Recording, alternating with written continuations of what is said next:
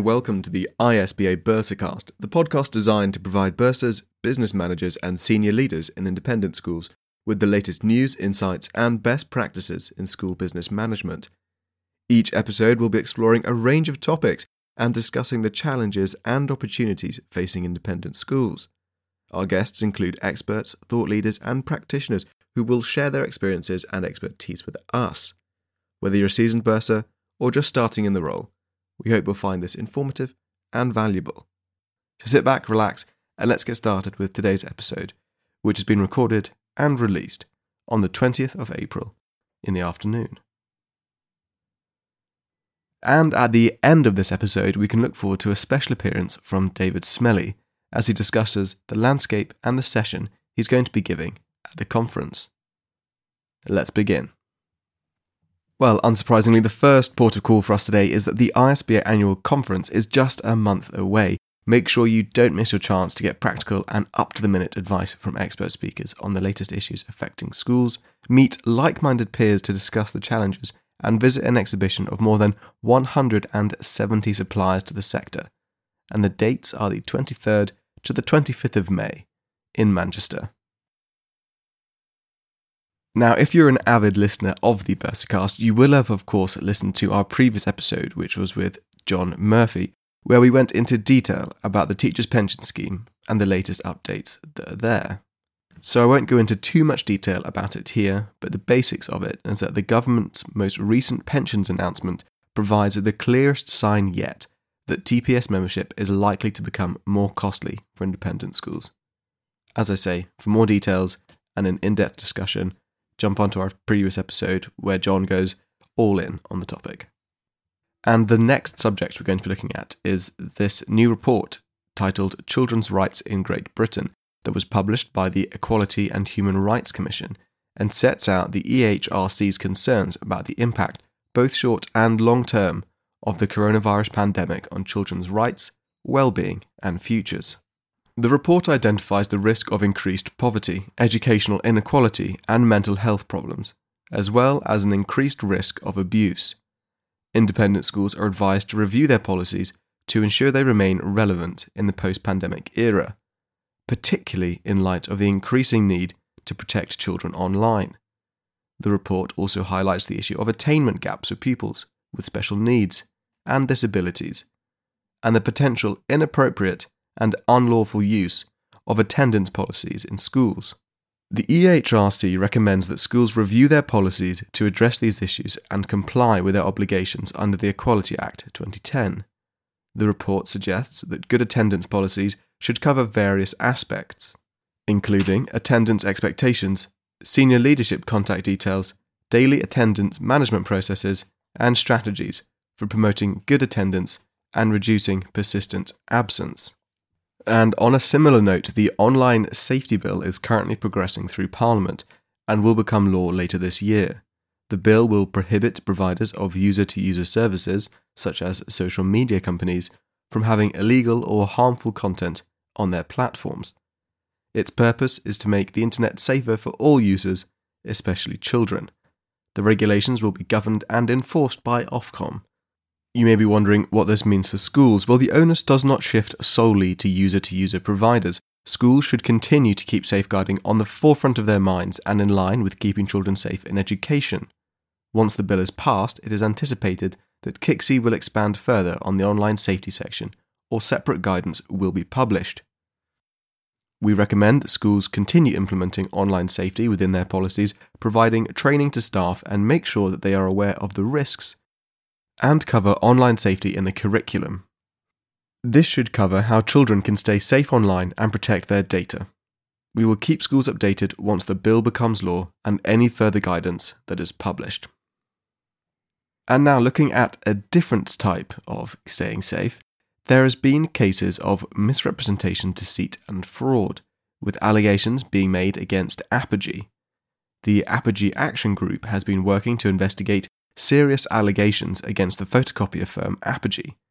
The Action Group is supported by Milberg London, who have an excellent track record of working with group claims.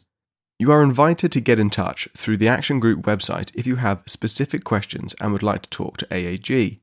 The group have reported that a few of you have been in touch. More detail is coming to light on the reported actions of Apogee, so it is correct to give more details on to AAG.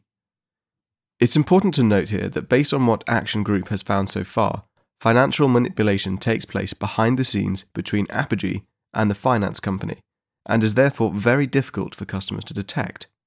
Here is a sample of the Apogee practices discovered when investigations were carried out to understand the substantial cost of machines incurred by a central London business with offices in over 90 countries worldwide, herefore referred to as X. Apogee missold or fraudulently sold leasing agreements to X. Apogee encouraged X to restructure deals or enter into new agreements over time as a means to help save X money. In reality, it ended up costing X far more. Misleading and dishonest selling practices where total costs and outstanding liabilities for earlier agreements were opaque or hidden. Services were not carried out as per the terms. Unnecessary photocopier and photocopier accessories were charged to X but not delivered, along with fraudulent variations to agreements. The Action Group receives a lot of questions about their purpose and intention, and so we thought we'd cover that here. They have three main pillars. The first is to raise awareness amongst Apogee customers of the potential harm and loss they have suffered. The second is to share knowledge and information about Apogee's sharp practices so that people can avoid further harm. And the third is legal action, helping to bring legal claim against Apogee to recover compensation for our members. If you have any immediate questions or concerns about your Apogee leases, contact the Apogee Action Group website. From unnecessary costs onto rising costs, bursars should be aware that food inflation is expected to remain high in the short term due to high energy costs and lower global food costs affecting the supply chain. Some products, like salads, capsicum peppers and tomatoes, have limited availability due to poor weather conditions in North Africa and Spain. However, vegetable oil prices are falling and dairy commodity prices are expected to soften in the spring, leading to lower prices. Bursars should consider rebalancing purchases to cheaper alternatives and understand the impacts of cooking on product yield and portion costs. It's also important to consider future market dynamics and avoid securing long-term price holds when commodity market prices are high. And it's not only prices that are soaring, there has also been increases in the annual national minimum wage and national living wage. Starting from April the 1st, 2023, there are new pay rates for workers in the UK based on their age. Those 23 and older are entitled to the national living wage, which has increased from £9.50 per hour to £10.42 per hour, while those aged 22 and younger are entitled to the national minimum wage, which has increased. Employers who fail to pay the correct rates risk being named and shamed in a government report. The voluntary living wage set by the Living Wage Foundation is currently £10.90 across the UK and £11.95 in London. Additionally, there are new vento bands used to assess compensation for injury to feelings and psychiatric injury in discrimination and whistleblowing claims, as well as an increase in maximum tribunal awards for various types of unfair dismissal. For more information, please head to the bulletin. And moving from employment to holiday pay, there have been some updates regarding the Harper versus Brazil judgment. The government is considering changing how holiday pay is calculated for part-year and irregular hour workers, which may reverse the Harper Trust versus Brazil judgment. However, until legislation is passed, the Brazil decision remains binding law. Some schools have already made changes, but others may want to wait until more information is available before making any changes. It is imperative schools communicate clearly with their staff and seek legal advice if needed. And that brings an end to all of the key updates for this month. Now, as promised, we're going to be hearing from David Smellie. David has headed Farrer & Co.'s schools group for many years and remains one of the top-ranked school lawyers in the UK. He is a governor of 2 leading independent schools and is a firm supporter of the sector. We caught up with him today ahead of his appearance at the ISBA annual conference to hear a little bit more about the topic of his session. Let's hear from the man himself. Well, David, how are you? I'm very well, thank you, Leo. We're delighted and excited to have you join us today ahead of your appearance at our May conference, where you're giving a session on, and let me get the title right here, the governance of safeguarding and securing evidence of proper governance. How do we know we're operating a safe school? Obviously, massively important topic that you're very versed with. Yes, and I'm looking forward to giving it because I think it's a particularly important one, especially for bursars, one of whose key roles is the upwards management of governing bodies to ensure that they are doing their roles properly. Yeah, absolutely. And I mean, ahead of this, is there anything you think bursars should be thinking about coming into this session? Yes, I think bursars could usefully be asking themselves honestly these sorts of questions. Are your governors playing a meaningful role in scrutinising safeguarding in your school? Have you equipped them with the knowledge for them to do so? And do they know the right questions to ask in meetings?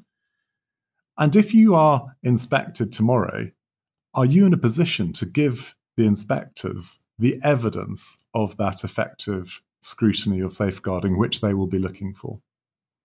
Gosh, lots of questions that I'm sure will set minds racing amongst our Bursar listeners. As I mentioned before, this is a huge topic. I mean, what is the real significance of governance and safeguarding in the two together? I think there are 2 points here. The first is a substantive one, and the second is a regulatory inspection one. The substantive one is that if your governors are not performing an effective role in scrutinising safeguarding in your school, and they're not properly holding to account your head and your safeguarding lead when it comes to safeguarding, then your school is missing probably the most important plank it has to achieve effective safeguarding. Because absent proper governor scrutiny, your school will only ever be as effective in safeguarding as the particular individual who happens to be your head or your safeguarding lead. And that is potentially dangerous because some heads or safeguarding leads are very good, others are not so good. The one thing that can ensure consistency is governors and governance. So that's the substantive point.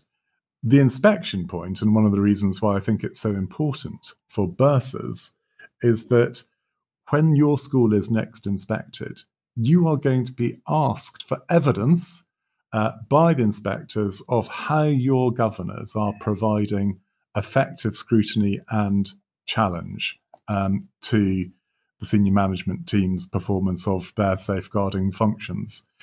Now, that's the time when you're going to look at the minutes of governing body meetings, which you may have taken, or at other documentation. And if you haven't thought about it now and you leave it until when the inspector calls, you may be struggling just to find the evidence that you could really wish that you had.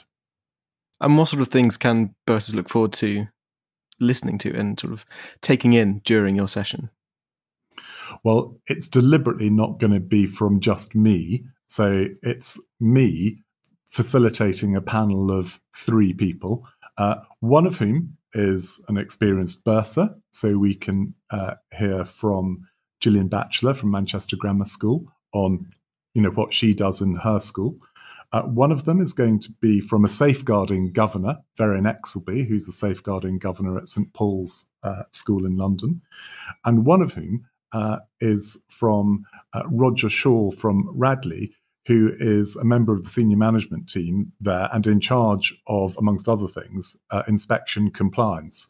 So I'm hoping that bursars are going to be able to hear from all 3 different perspectives of the key components to effective safeguarding governance. Well, it sounds like a jam-packed bonanza of safeguarding to come. That is absolutely the right description, Leo. Jam-packed bonanza, and bursars just cannot afford to miss it. Yeah, absolutely. Well, David, I know you're a busy man, so I'll let you jump off and carry on your busy, what is it, Tuesday? It is a Tuesday, yeah. Your busy Tuesday. David, thank you so much for taking the time. Really appreciate it and look forward to seeing you in May. Thanks, Leo. I'm looking forward to it. And thank you very much to David for taking the time to come and chat with us and to catch up ahead of the conference. Now, amongst all of these goings on, it's easy to forget about the ISBA Professional Development Programme, which of course continues and brings a fantastic selection of CPD opportunities to the sector. Some of the upcoming sessions are on the 21st of April 2023, ISBA Termly Finance Update and Scenario Planning. 24th of April, ISBA AGBIS and HMC Sector Threats and Challenges webinar, Part 1. This is followed by a Part 2 on the 9th of June. The 13th of June sees a session on how to optimise the return on your school's assets, the enterprise journey. And finally, the 20th of June sees ISBA, AGBIS and HMC Part 3. Of course, head to the ISBA website for more details on all of these topics. As always, thank you very much for tuning in to the Bursarcast. We hope you find these useful. Please do make sure to share them with members of your team and subscribe wherever it is you're listening to ensure you never miss an update. In the next few weeks, we have a number of episodes coming out speaking to the sector professionals who will be taking sessions during the conference, so tune in to hear from them ahead of their sessions. That's all from me. If you'd like to get in touch with the podcast, please email podcast@theisba.org.uk. Until next time, farewell.